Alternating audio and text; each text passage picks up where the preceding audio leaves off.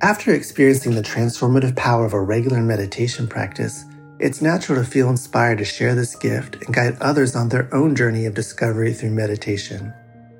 Join Buddhist teacher David Nichtern and Duncan Trussell, comedian and creator of the Netflix animated series The Midnight Gospel, for a free online event on Tuesday, May 7th at 6 p.m. Eastern Time. They'll discuss the profound practices of mindfulness in Dharma Moon's renowned mindfulness meditation teacher training program. Get certified by Dharma Moon to teach meditation, lead group practice sessions, and work with individual students.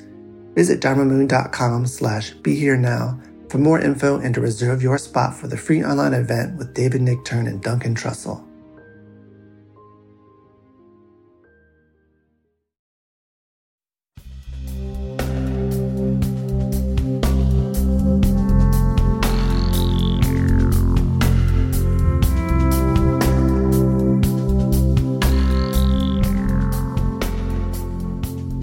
Hi, everyone. It's Raghu. I'm back with starting to be an old friend. It seems like time has just sped through from when we first met. Annie Lamott. Annie, so great to have you here once again. Thank you. So glad to be with you. Annie has a new book. Okay, and it's called Dusk, Night, Dawn, which we're going to have to find out how you came up with that. But I just got to tell you, and I was going to do this off live, so to speak, but I have all kinds of, like all of us, stuff going on between COVID and what's going on politically and the environment, a lot of what you address in this book as well. And it's tough for everybody. So I start to read this book. Well, first of all, I didn't get the book. I'm telling everybody I didn't get the physical book, but you got me the PDF, and I'm like, oh God, I don't like reading PDFs, but I'm going to do it because it's Annie. And I started reading it, probably the first time in a long time that I've read anything on my computer like that. And you changed my whole day last night, today, in the morning. People come, what are you laughing about? I'm like laughing out loud. Thank you. That's all I got to say, because it just turned some really tough stuff around. You still didn't get a book? No. Oh, well, whatever. Yeah. I got mine last night, so. Oh, you did? Anyway, thank you for saying that. I hope people laugh. You know, I always say laughter is carbonated holiness, and I think once I'm laughing, I'm halfway home. Especially if I'm laughing about my own BS, for lack of a better word. Yeah. All right, well, how did you come up? But the title is intriguing, Dusk, Night, Dawn. I discovered at some point that twilight refers to both dusk, so before the light disappears into the night, and dawn, when the light returns. And that trippy mystical light, whether it's evening or dawn, is twilight. And I felt like in these last 4 years, and then especially after the UN climate change reports and Australia on fire, that it was really the nighttime of the soul. And so I thought dusk, night, and now the dawn is broken again. The dawn always breaks, the sun always comes up again. So I wanted to write about all of those aspects without sugarcoating how difficult it's been, both with Trump and COVID and the devastation of the earth. That you can't, like Marianne Williamson says, you can't pour pink paint over it all. That you go straight into it and you say, this is really scary. Mm. So where do we start? Yeah. Where do we start? Well, we start where our butts are, and we start off together. We start off in breathing and trying to remember to sit quietly and breathe, and then we talk to somebody else who might be having that same kind of anxiety, and we end up getting our senses of humor back, or remembering that all we have to do today is to help take care of the poor, and everything else will almost certainly resolve. Mm. Or just the fact in that film that we did with Ram Dass called Becoming Nobody, and at one point he just says, well, when isn't enough? When is what you want enough? What I want enough? When is what I want a need enough? A lot more interesting to go and see what you can do for somebody else.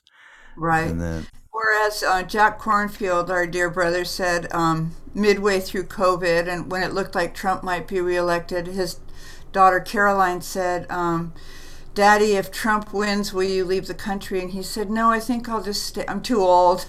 I think I'll stay here and help people into their lifeboats. yeah, right. Exactly. Oh, boy. So we did this thing at the end of last summer, which was a retreat, an online retreat, as we're all, that's about it for all of us. Thank God for Zoom, though. I mean, look, I'm sitting here with you right now, and I wouldn't be without this technology. So we had this wonderful weekend that you were a part of, and it was called Wise Hope, and it talked about resilience and coming from the right perspective around all of the issues that we're dealing with. And then you spoke the next day and hung out with everybody. And part of what you talked about was dopey hope. You remember talking about dopey hope? Well, we got a lot of dopey hope that's gone on, okay? That sounds right. Let's talk about dopey hope relative to what we were trying to get at that point in time, which was Roshi Joan Halifax, Wise Hope. Right. Well, that was I guess that just seemed a little lofty for me, because, I mean, she's a brilliant speaker and student and lecturer, and and I'm a Sunday school teacher, and so Wise Hope is very, very beautiful, but I really was excited to hear all the other speakers talk about it, and I thought maybe I would cover the kind of more sitting on the couch with the kitty, dopey hope of trust, of trusting that life has always seemed to pull us back up to our feet, it seems very, very hard now, but that we are good at hard. And this is something I'd remind my best friends or my Sunday school kids. We're good at hard. We stamped out fascism a couple times now. We stamped out smallpox. We came up with antiretrovirals, and so I feel like we just have to look at how many times before it's been the nighttime for both the planet and in our, at the dinner table. And what worked then? What worked then was kindness and just taking it one day at a time. And what we were just saying, that you get out of yourself, what Ram Dass was saying, that you get out of yourself and become a person for others, and you serve the poor. Usually if I don't have a clue what else to do, I just take care of the poor. I fill up boxes with really warm clothes right now, or I fill up a box with canned items, and I take it over to the Canal District where people are in extreme suffering with COVID and always with this grinding poverty. And I get thirsty people water, and sometimes that's just cranky old disappointing me. But when I first got sober, which is like almost 35 years ago, someone said to me, I was trying, I believe, because I was raised by intellectuals, that figuring things out is where it all begins. And that, that we worshipped the Church of the New York Times. And I learned that figure it out is really not a good slogan. And that what I heard almost 35 years ago was take the action, and the insight will follow. And the insight is that there's just love, that, as Valerie Kaur would say, there's just revolutionary love. See no strangers. It's Kaur, if people haven't started reading her yet. and that you see everyone as a brother and a sister, and that if they're thirsty, you get them water. Right. So that's Simple. pretty dopey, but that's my understanding. And also I think another thing I was talking about, probably, because I usually am, is that you get outside and you look up. I always use that image of my pastor's image of the mason jar with no lid on it, with bees on the bottom, walking around bitterly, bumping into the glass walls of the jar because they just didn't look up.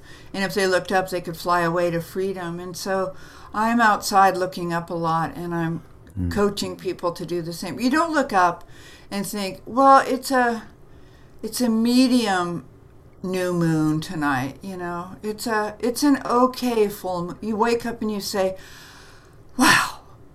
And that wow is like being spritzed with a plant mister, and it wakes you back up again. And that's really all we can do day to day and hour by hour, is wake up again and again and again and say, wow, the great praise prayer. Yeah. Wow is right. There's a lot here about courage. And I don't know if this story, you may have heard this at one of those retreats in Maui from Krishna Das, because it's something that he experienced. And I have told it and retold it because to me it's so core to being able to even look up. It's core to that courage. And so Krishnadas was in a hotel room in Mumbai, a long time back with Neem Karoli Baba, with Maharaji, and who was there with an Indian man who was translating and all of that, an old-time devotee. And suddenly Maharaji turned to Krishnadas and he went, courage is a very important thing. And the guy, the Indian man who was the translator, an old-time devotee, he said, well, wait, Maharaji, this is bhakti yoga. This is the guru kripa, the grace of the guru. There's no, it's like implying you don't need anything. There's no need for courage, no need for. So Maharaji looked directly at Krishnadas again and went, courage is a very, precious, important thing. Krishnadas had that he's had that all his life, and in every circumstance. I mean, this is fortunate for him personally. That has come into his consciousness when he's been in these moments when we cannot look up, or we feel we are so stuck. And that is the moment that has allowed him to look up. And so courage, yes, talk a little bit about it, Annie. Well, that's the subtitle of Dusk, Night, Dawn is on courage and revival. Because I really started out to write a book about revival, because on the last book, which I believe was on hope, I think I should have it here like a normal writer, but I believe it was called Almost Everything, Thoughts on Hope or something like that. And Neil would know. But anyway, everywhere I went on that book tour, people were deflated and defeated by the years of barbarity and ignorance, and then by the arrival, the first word of COVID, I guess, but then also the UN climate change report. And so I was thinking in my own life about revival, how do we fill back up when we've lost so much sand from our burlap sacks? Where do we begin? We always begin where your butt is, It's the only place you really can begin, because where your butt is, your heart is too. I think that's in the New Testament. And how do we fill up? We fill up through love. We fill up through loving service. We fill up through loving awareness. We fill up through nutrition. There's many kinds of food. I read a lot of poetry. I call a best friend and I just tell the truth. I say, I just hate everyone today, and I hate all of life, and I'm just going to go to Safeway and get a carrot cake. The great Safeway carrot cake does not have one actual ingredient found in nature. Makes it so special. Yeah. And the friend will say, "Oh, I'm so glad you called me too. You're the only person I like besides the kitty." And then we'll start to laugh, and then we'll start to fill up on laughter, on love, and on truth. There's a great acronym in the recovery movement for FEAR, which is the frantic effort to appear recovered and to look like you're doing really beautifully and that you have a very, very elevated spiritual plan and program, which is in effect almost all the time. And so to tell the truth is how we felt. So I started telling stories about being really defeated and deflated at the bottom, both in my own life and with really dear friends who've just gone through it. And what do we see in the common well of elevation and revival? Well, we see people like Dale Borglum. I forgot his Hindu name. What is it, Deva? Ramdev, who's doing the Living Dying Project. Yeah. My best friend's child just died, the Mason I wrote about so much, and I wrote about Janine in my book, and it had been expected. But Ramdev was with him for 2 years, and I was always with Mason, the boy who died, and he said about Dale, he said, "Oh, it's like having the greatest friend on earth." Dale would show up and he'd be in truth with him. He wouldn't be handing out like nice Christian bumper stickers that God never gives you more than you can handle. Yeah. Really? Oh, really? Thank you for sharing. Did God stop by this morning and give you the memo? And instead, Dale would show up and he'd say, "Yeah, it makes sense that you're scared." And Mason would say, "I'm dying, Dale." And Dale would say, "I'm dying too. Wow. Let's just be in that together. I'm so happy to see your face." And then Mason would cry and say, "I'm so happy you're here with me. Thank you. Thank you." It's scary, right? To be with a young person who's dying. So anyway, that's in the common well now. And stories of my friend in prison for running over somebody when she was drunk. Where do you start when you've killed someone drunk? You start where your butt is. You start where your heart is. You start with telling the truth. You start with understanding you can never make it up to the victim's family, and that you're not in charge of making it up to the victim's family.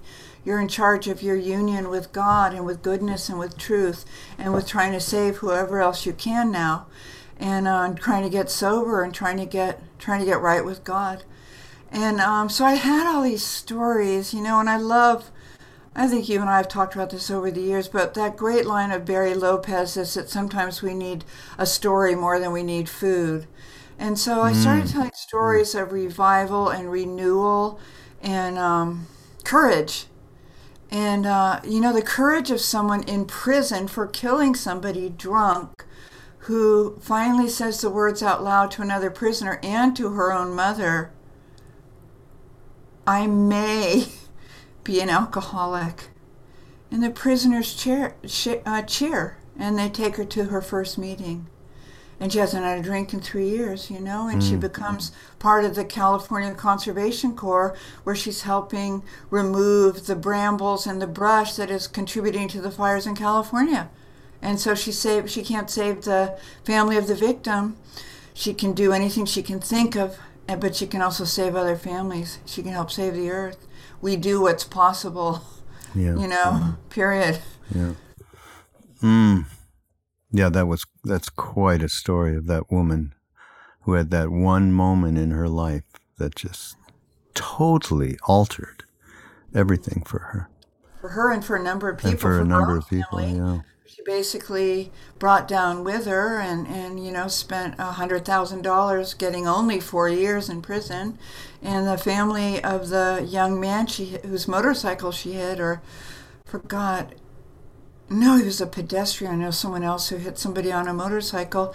And it's pretty hard stuff to live with, but as we started out saying, we're good at heart. You just need the right companion, and you push back your sleeves, and they say, like Dale Borglum says, with his Living Dying People, "It's good to see you today. I'm glad to be with you." When maybe other people aren't so glad to see you. Someone else says, "I am." Yeah. And that's maybe where a lot of the courage starts. Yeah. Yeah. Right there. Beautifully said. And you also say in the book, this one, to me, really important, a bit of a double-edged sword, actually, but stories can be our most reliable medicine. I love that. And, of course, there's also the stories that we tell ourselves and believe in that is not reliable medicine. That we make up. Yeah. Well, that's where all of my mental problems come from, are the stories that I make up, usually about other people and how they're to blame, and how their behavior should be straightened out in an appropriate way, which I will discuss further. And then after which I think we'll all be more comfortable, and I'm glad to see them. And as soon as I realize I'm doing it again, that awareness of it, there's the 3 A's. There's the awareness, the acceptance, and the action. The awareness is, I'm doing it again. I've made up this story about really how unworthy somebody or disappointing somebody else is. And I'm doing it. And the acceptance is, of course I'm doing it. I was raised doing it. My parents did it. We did this as a family. My parents couldn't stand Christians. My parents couldn't stand Barry Goldwater. And it made us feel better than, right? I accept it. It's also part of my comfort zone, is believing other people are the source of my unhappiness. It's it's how I self-medicate. So I accept it. Whatever. It's fine. Yes, I'm doing it again. And the action for me, because I usually at that point I'm separated from God, I'm separated from myself, I'm separated from the umbilical flow of life and to the divine, is to do some sort of radical self-care. To go get myself a cup of tea, to go get myself a fun-sized pack of M&Ms, or, to get in bed with a kitty and a good book, and to call off the rest of the day, or to get the new issue of People magazine, and the Safeway carrot cake, whatever or to call someone and to say those magic words, do you have a minute? And if I called you, Raghu, no matter what you were doing, no matter what you had on your docket, if I said, Raghu, do you have a minute? You'd say, yeah. Yeah. It reminds me of a story, Annie. We're putting together a book at the foundation called The Remarkable Heart of Ram Dass, just people's stories about him. And there was one, it was either, I think Sharon Salzberg. She said, one time I was visiting him, and he said, I am not answering my phone because I'm really exhausted. I've been on one tour after another. I've been working with people who are dying. All the things that he did. So they sat down and they were just chatting. Suddenly the phone rang and he looked. Everybody looked at him because he had just said this. He could not take that call. Yeah. That somebody needed his help. Yeah. And that's again, to me, that's one of the most core examples of a great human being that he expressed, which is he could not share this stuff. He could not take that call. And he actually said it to me, and I've said this a billion times as well. I said, well, why did you come back from India after meeting this extraordinary being who told you, don't talk about me in America, and that's all you did? What were you doing? And this is just a few years ago. And he said, I had a jewel. I could not share it. Yeah. Yeah. I just love that. Yeah, me too. Annie, do you mind if I want to read something, which is the delight. It made me so, it was so fun. It was so real. It was so delightful. And then I thought, well, wait a minute. Maybe I don't know, because this is Annie's personal relationship with her new husband, fairly new. And then I thought, well, wait a minute. She put it in the book. I think I can read it. All right. Definitely. So if you don't mind. Not at all. So this is a little bit in the middle of something you were talking about, but I blurted out my grievances, all the secret ways I judge him, meaning Neil, Annie's husband, all the ways I judge me for judging him. Also that he acts very superior sometimes for such a spiritually evolved man. Also, when we were at it, that he locks the bathroom door when he does his morning toilette. I listen to his electric toothbrush and shaver in the shower, wondering, why would he lock out his perfectly nice new wife? Maybe he was shooting heroin in there. I love those random thoughts. And this guy thing, not specific to him, but he never wipes his glasses when they're all smudged. How can he see through the lenses when they're like a motorcycle windscreen after a ride through the desert? He doesn't wear sunscreen and likes to get a tan, even though my father died of melanoma, so it's very triggering for me. Also, when we have an argument and I am explaining my position, he tilts his head in a domineering male way. I don't know how many times I've been accused of this, by the way. And if you read between the lines, you can tell he's thinking, you can't possibly think that like that, because it's so stupid that if you actually thought it, people would have to kill you. and he puts butter in absolutely everything, although it's fattening, and oh my God. He cooks rice with butter, and then he puts butter on top of the rice when he serves it. I swear I must be a saint. Boy, oh boy. So you use, this is a bit of a theme throughout the book, actually. My sainthood, or how annoying he can be. Yeah, the back and forth that takes place. It's so great. I like this other, but you're just a champion of coming up with these incredible phrases that say so much. There's at one point you're talking about, all the things that put a yucky varnish, shall we say, on our souls. And so you talk about needing soul Windex. And I thought, that is a perfect analogy. Soul Windex, right? Yeah, well, I believe with every ounce of my being that the soul is eternal and is within and really can't in any way be damaged or destroyed. But it does seem to me like a windshield on a car, that it gets smudged by the constant data stream and what we were talking about, the crazy thoughts you think usually about other people's behavior or disappointment in yourself or whatever, and they get smudged. So how do we clean them? And really that's what we've been talking about here today. We clean them with truth, we clean them with humor, we clean them with stories and poetry, and we clean them by getting back outside again, getting into nature and letting ourselves be available for me to be cleaned. Yeah. And at some point, we always, as we talk, we always have this overlay of what we have been through here in the last year, in the last 4 years, and so on. And look, you and I are sitting here. We live in California, both of us. What's going on east of us is very, very difficult to even ponder. It's a nightmare. Literally heartbreaking. It breaks your heart, but it breaks your heart open, right? And that's a good thing. Mm-hmm. Carly Simon said there's more room in a broken heart. And it breaks your heart open, and you do what is possible for either of us to do today. Well, we can send money to the Red Cross. We can send money to people that are getting fresh water.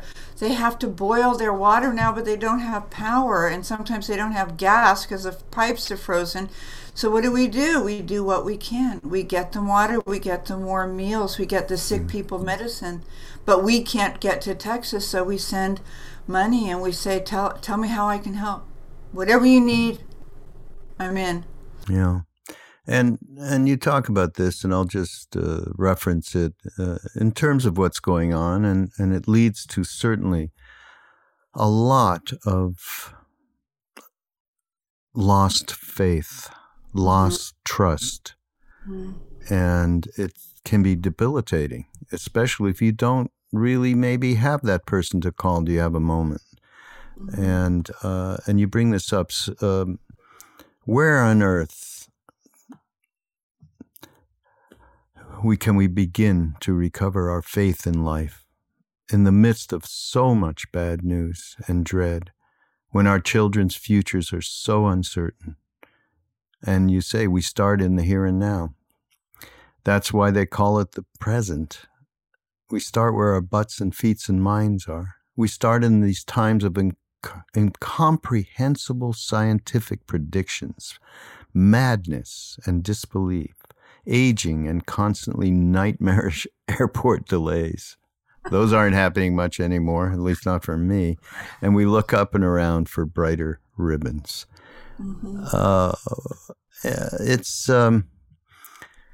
It is so difficult for so many people to be able to find that little kernel of trust and a little bit of wise and dopey hope combined together. I think that they're part of one circle.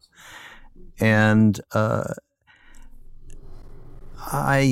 I've talked about this a lot, when we would be in Maui. I mean, trust for me was one of the most important ingredients in being able to keep on trucking, especially with what's going on now. And what does that mean? And what does that look like for you? Trust. Well,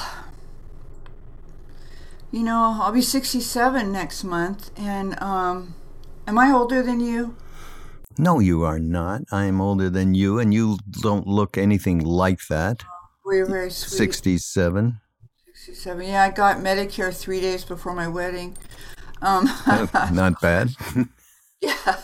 The trust for me, I'm 67, and I'd say I began to have a very, very deep trust in life about 20 years ago. And I think it's really a very long road back from a childhood that was very frightening because there was an unhappy marriage. My parents were very unhappy. My dad drank a lot. My mother was hugely overweight and had an eating disorder and black belt codependence. And I got teased a lot and bullied a lot because I had very, very strange and different looks. I didn't know I was beautiful. And I learned to work around trust. I wrote a book. Now I won't remember it either. It might have been Hallelujah anyway, the Mercy book. Yeah, we talked about that book. Yeah. And it was about how by kindergarten or first grade, you've put away a lot of the stuff that you came blessed with, which is mercy. That you go to, kids can be beasts, but they also will give away everything you give them, and that you want them to keep. I.e., if you're a mother or grandparent, you make them lunch, you want them to eat it, and they give it away because someone has a bad lunch or they spaced out and they left it on the bus or whatever, and the kids give away everything. And by about first grade, when you're really on the blacktop with the big kids, you stop putting away that natural compassion and mercy because it doesn't really serve you. And your parents tell you not to do it, and your teachers tell you not to do it. And it starts being a thing that you do better than others. You start to understand that you really want to be the best, not to plagiarize Melania and be best, but you have to find the line between being best but also not alienating anyone because you're smarter than or whatever. You're better at math and science than the boys. You're 50s you weren't allowed to be better than the boys. And so I put the mercy and I put the trust in the drawer. And originally Hallelujah anyway, which is the name of a gospel song, was called The Open Drawer because it was about going to the drawer and getting it out. And kids have that kind of excruciating, lovely, heartbreaking trust that grown-ups will care for them. And a lot of the grown-ups had this kind of caffeinated neglect because they had so much to do and they were struggling to get ahead, and they wanted people to be, they wanted to have lives that other people were envious of. That was kind of, I think, the game. And so you were either neglected, or there was a lot of shame in my childhood and in the childhood of every girl who grew up to be a woman I know, because their bodies weren't the right bodies, or their hair wasn't thick enough, or in my case was just crazy kinky ringlets, or that you developed too late or you developed too early. What an even worse nightmare. And so you just developed this shame. The acronym of shame is should have already mastered everything, and you're eventually a teenager and you haven't mastered everything, and you're in your 20s and you haven't mastered anything, and you're in your 40s and you haven't mastered anything or everything. But in your 40s, you start to realize that you have been trying to do something impossible, which was to master everything. And so you start throwing out a lot of stuff and obsessions and concerns that were keeping your airplane flying way too low for those first 35 years. And you stop caring as much about what you look like, what your thighs look like, or your tummy or whatever, and you think, wow, my tummy is so welcoming, and people seem to really like to rest their head on it, and you get rid of so much stuff. Like you start throwing out files, or like in my early 40s, I called the San Francisco Public Library and I said, could you send a van over the weekend? And I got rid of hundreds of books that I had always moved with and set up in my bookshelves so that people would see that I had read them, and that I was sure I don't have much of an education, but that people could see how smart I am to have read these fancy books. I'm never going to read them again. Or people had given them to me. I either had read them or hadn't, or never was going to. I gave away hundreds of books to the Friends of the San Francisco Public Library. And so when you start lightening by getting rid of obsessions, stories about yourself, papers you've collected, and whatever, then you start to get your trust that what is left, what remains. Often people have to get terminal illness to get rid of so much BS. And maybe there's a way, to lighten through forgiveness, through other kinds of release, to see what is left when a lot of the persona and the what's it called in Hollywood, when you have a false front, whatever, on a movie set where you have a false front, you start getting rid of that stuff, and you're kind of sitting there and you're suddenly a Samuel Beckett character, but the grace in Waiting for Godot is that in the very beginning there's a branch with no leaves on it, and at the end of the third act there's several little bright green leaves on the tree, and maybe you start to see how profound and extraordinary that is, those 3 green leaves, and you start to see that your own true self, without the false fronts and without the persona and without the finery, in which you never really felt that fine because it's actually always going to be an inside job, is enough and is very touching, and has been turned into a font or a little campfire for other people to come warm their hands on, because you've gotten rid of so much that was not really your idea to begin with. So that is where my trust came from, was the being, I always had these sort of birth coaches and doulas, whether they were therapists or my teachers and my sponsors, who helped me give up, release, hand it over, let me take it for you for a while. If you want it back, I'll give it back. And so that's where trust came, that I actually was, that I became a reliable person. I became a trustworthy person. I wasn't making up stories all the time to impress you or to make you see how utterly victimized I have been and thus deserving of your love. And it was a process. And I was talking to somebody who's had terminal cancer, 4th stage. She's 40 years old with a 7-year-old, and she turned 40 yesterday on Ash Wednesday. And I said, oh, you're going to love your 40s. You're going to love your 40s, because you're going to do the work that life asks you or helps you or offers you the chance to do, of this lightening and this release, where one day at a time, on any given day, You're going to be lifted. You're going to be pulled back to your feet. You're going to be nourished. You're going to be noticed, and you're going to be delighted in, one day at a time, starting on your 40th birthday. That's my belief. Yeah. Wow. And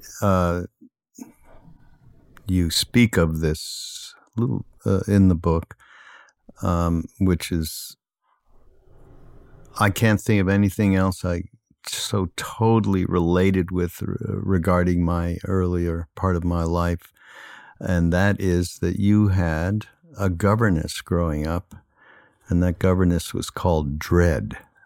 Yeah. Right? And you say, she kept me alive. I didn't run out into the street, didn't talk to strangers, didn't sass, wipe front to back, minded my manners and teachers, stayed on my toes, did well in school. Let me see where, I just wanted to read this part. My parents did not hire her to keep me small and obedient, to keep me separate from all of you and all of life and most of me. I hired her. I was 3 or 4. She was my most reliable companion, always there for me, like God in a bad mood. Dread taught me how to succeed and why it mattered, how to survive the caffeinated neglect you just talked about of my home life, the bullying on the blacktop, the equally fraught states of isolation and intimacy. She kept me in line, helped me to be someone everyone would like. She got me where I am to where I am today.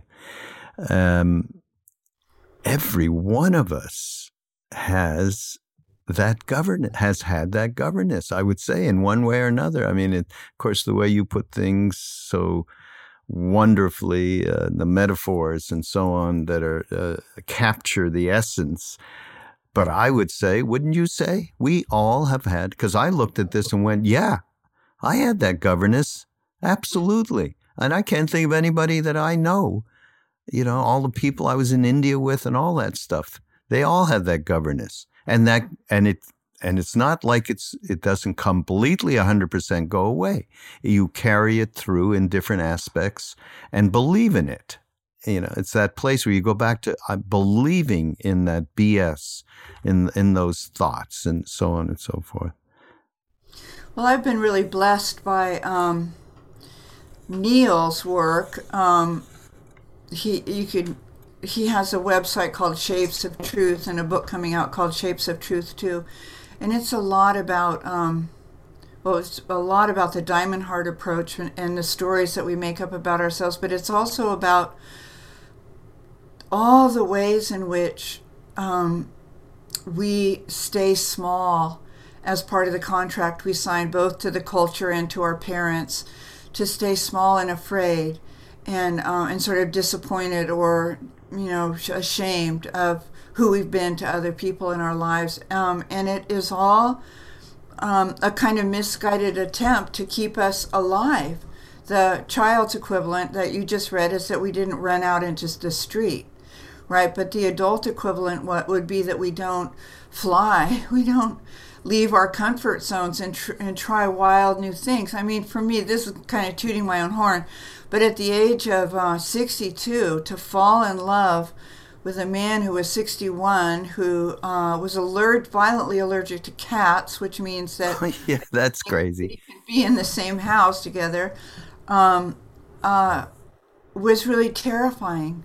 But because the dread has gotten so much less dominant in my consciousness, I was able one day at a time to tiptoe into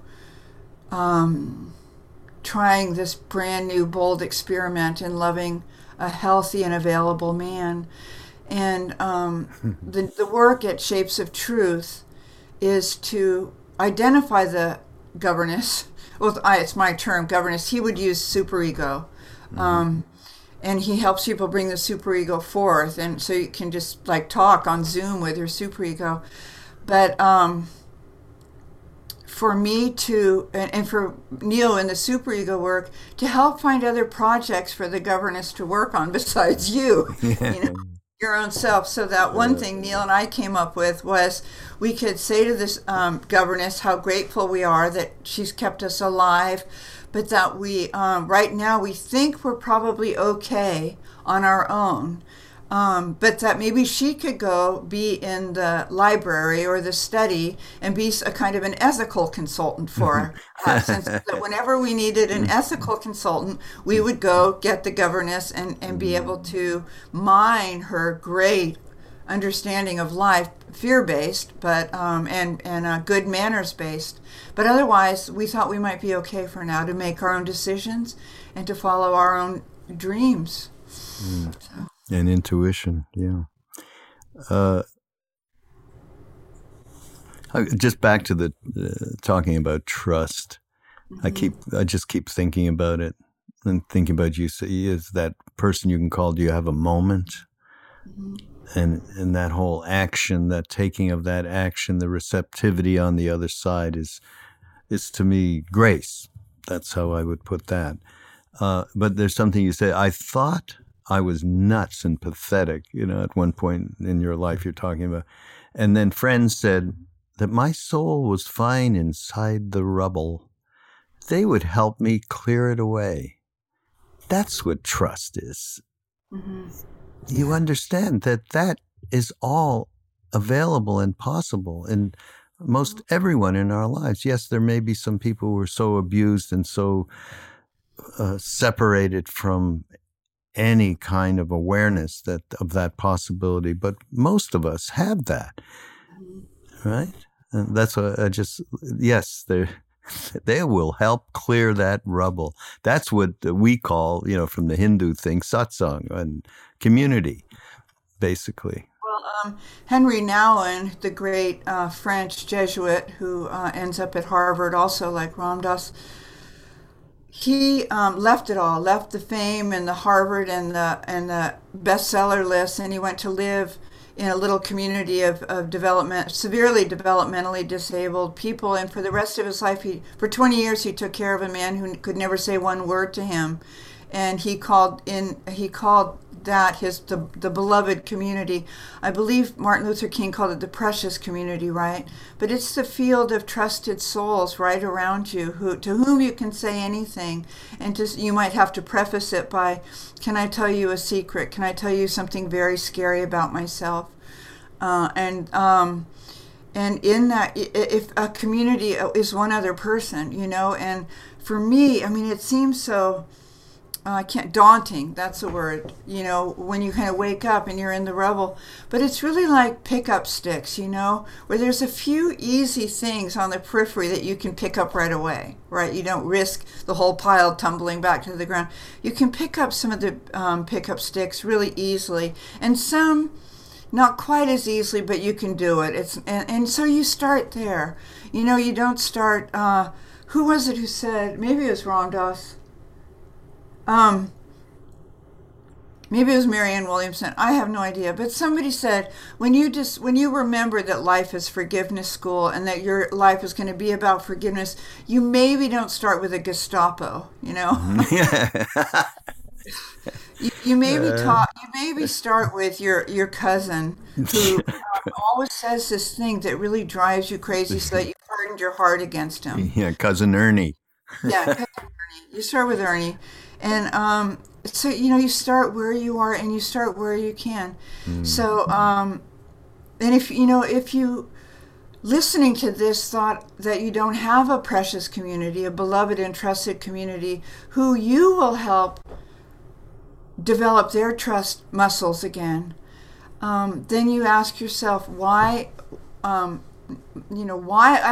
is not usually a very useful question, and figure it out is never a good mantra, but you become aware of it. You become aware that for whatever reasons, probably fear and a lot of different fear and grief and anger, which are those are the three ways home, right? You and I have talked about this in other mind-rolling things, and in our that grief, we run screaming from the grief, the anger, especially if you're a woman, and the fear, because they're not hip, slick, and cool, and they don't make you look like you have a very elevated spiritual program, or that the Dalai Lama will want to come for lunch next week. But that's where you go straight into them. And if you, because of them, have found yourself without someone to call and ask if they have a minute, then you say, this is very good information to have. Mm-hmm. And I am going to start right here, and I am going to find one person, and it could be one writer, could be one book, could be one podcast, could be one episode of Mind Rolling. It could be one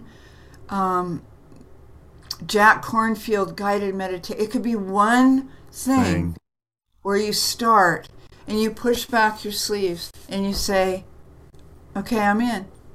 And then God, 100% of the time, if you seek your precious community, 100% of the time, the phone is going to ring, the email is going to come, or you're going to end up at the park with your dogs with somebody who forgot a mask, and you give them yours, and you use your bandana for a mask, or whatever it happens to look like.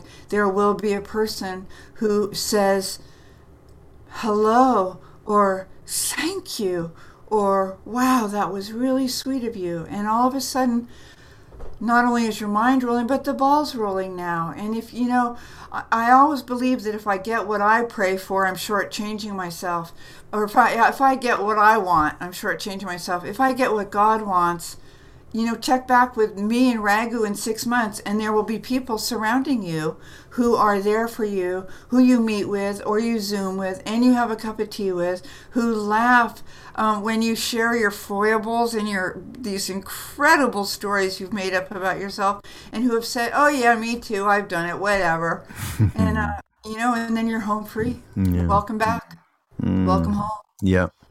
They're beautiful, beautiful. That is the truth.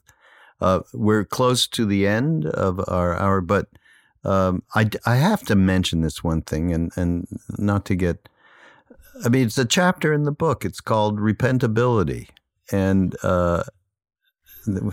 only you could come up with that phrase, and it's about excelling during tragedies and bringing our best selves to serve the suffering. I'm reading in the book, in a devastated world, nation, community, family. We keep each other company when children or pets are missing, when our last auntie or old dog dies. This, of course, and you've centrally have been speaking to this very, very question in this time, in the times that we are living in, and I think it's just a absolutely elementally important thing that. Just look around. You just described a situation where you will be able to find that one thing, and you have enough of gumption and courage to listen to the podcast, get the book, do whatever comes to you that is grace, and act on it. And then the other thing, and that's why I love this, that's in the book, is we are absolutely repentable. We are. And it's easy to see just looking in these times at just walking down the street where everybody's in the same boat, and just that one glance. Oh yes. Okay. We're here together, and good morning. Mm-hmm. We are as vulnerable as kittens, but we have each other, and that's usually enough for me most days. But to repent means you change directions, you change course. It doesn't mean what a right-wing Christian would say. It means that you understand that if you keep going in the direction you're heading, you're going to end up, you're going to end up somewhere that really might not have anything to do with your heart or your soul or your breath or your what did Ram Dass call it? Your heart cave, your the love energy. And so you maybe change directions. But I'll just close. I love this image. I think every single time you've asked me to speak, I've ended up using it. But there was this guy, and my mind has gone blank, but who helped Bill Wilson get AA started in 1935. He was a priest, but he was not an alcoholic. And he said to Bill Wilson, sometimes I think that heaven is just a new pair of glasses. And so, I wake up sometimes and God, especially before January 20th. And I would just have like the smudged I'd have the bad glasses on where I'm feeling restless, irritable, discontent, and I want things to change. I can't be in acceptance. It's just blah, blah, blah. And then I realize I have the bad glasses on. I'm feeling victimized. I'm feeling self-righteous. You got a problem. You probably got to go look in the mirror. It's not them, Usually it's the bad glasses that we've got on with which we're looking at them. And so as a conscious act of loving awareness, of radical self-care, we take off the bad glasses and we put on the good glasses and we look around for signs of God. And I make my little kids do this all the time in Sunday school. We have these God walks and we look around and you might see a bluebell, which is like a quarter of an inch blue flower. And you look for that and you go, wow, that is so delicate in that blue. You can't recreate it with art. I mean, that is only God at her most show-off, And then you look around and you do faith walks. We cover each other's eyes with kerchiefs and we lead one another around into the fresh air or into the mist if it's a foggy morning here. And we know that we can trust that person whose hand we're holding to lead us around safely and keep us from bumping into poles, And so you do you put on the good pair of glasses and you look for God, you look for goodness, you look for good orderly direction. Grace is, spiritual WD-40. You look around at all your neighbors who have come through this catastrophe of virus and ill management and bad will, and we are still loving each other. We're shopping for each other. We're stopping. We're wearing our masks. We're standing 10 feet away. We're putting blessing on each other, and we're doing just beautifully, one day at a time, together. Yeah. And it's repentability is inimic to who we are and our relationship with the divine, in my mind. And by the way, I can't leave without, because we talk so much about trust. Okay, here's something, and you say this, we'll end with this. Here's something that cannot be trusted at all. And that's the mind. And you say here, my mind, not always to be trusted. And it's for entertainment purposes. If you kind of look at it that way. It's like an arcade. Yeah. You'll get we will get a little bit more spacious around the, oh my God, this is real. And that every thought that's come out of my head that I wouldn't want anyone to see. Is not to be trusted. I know. Well, you'll see me sometimes with a rubber band around my wrist, and I snap it very, very gently because we get addicted to that thinking too, into the pinball machine of the mind. It's our comfort zone. But when I'm done, when the willingness to comes from the pain, and I'll gently snap a rubber band. Spritzes me back away, out of my mind, into my heart, and then I can breathe again, and then I am umbilically connected to the divine through you, through nature, through my animals, So yeah. You have to break the trance, so yeah. I may have to dump my rosary, my mala, and get that rubber band because maybe a little bit of a snap is a gentle good thing. Snap. Oh, it's a gentle snap. Okay, well, I can be a little rough. So it will spritz you back to the love energy of the here and now. Yes. Thank you so much, Annie. I love hanging out with you. You are so dear, and everybody. Of course, we're going to have everything you all need to order the book. All right, so don't worry for a moment, and we might even put a couple of other books in there. Annie has quite a number. This one's called Dusk, Night, Dawn, okay? And whatever else, we have links. We have Annie at different retreats, and we've got all kinds of wonderful stuff that I'm sure they'll find and share. And, yeah. We'll see you. Thank you. I love you, Raghu. I love you too, Annie.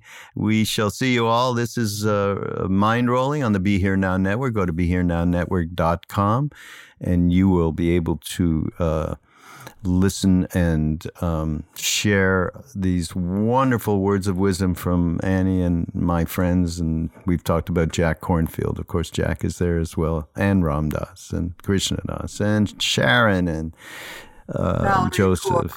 Yeah. So we'll see you all next week. Bye-bye.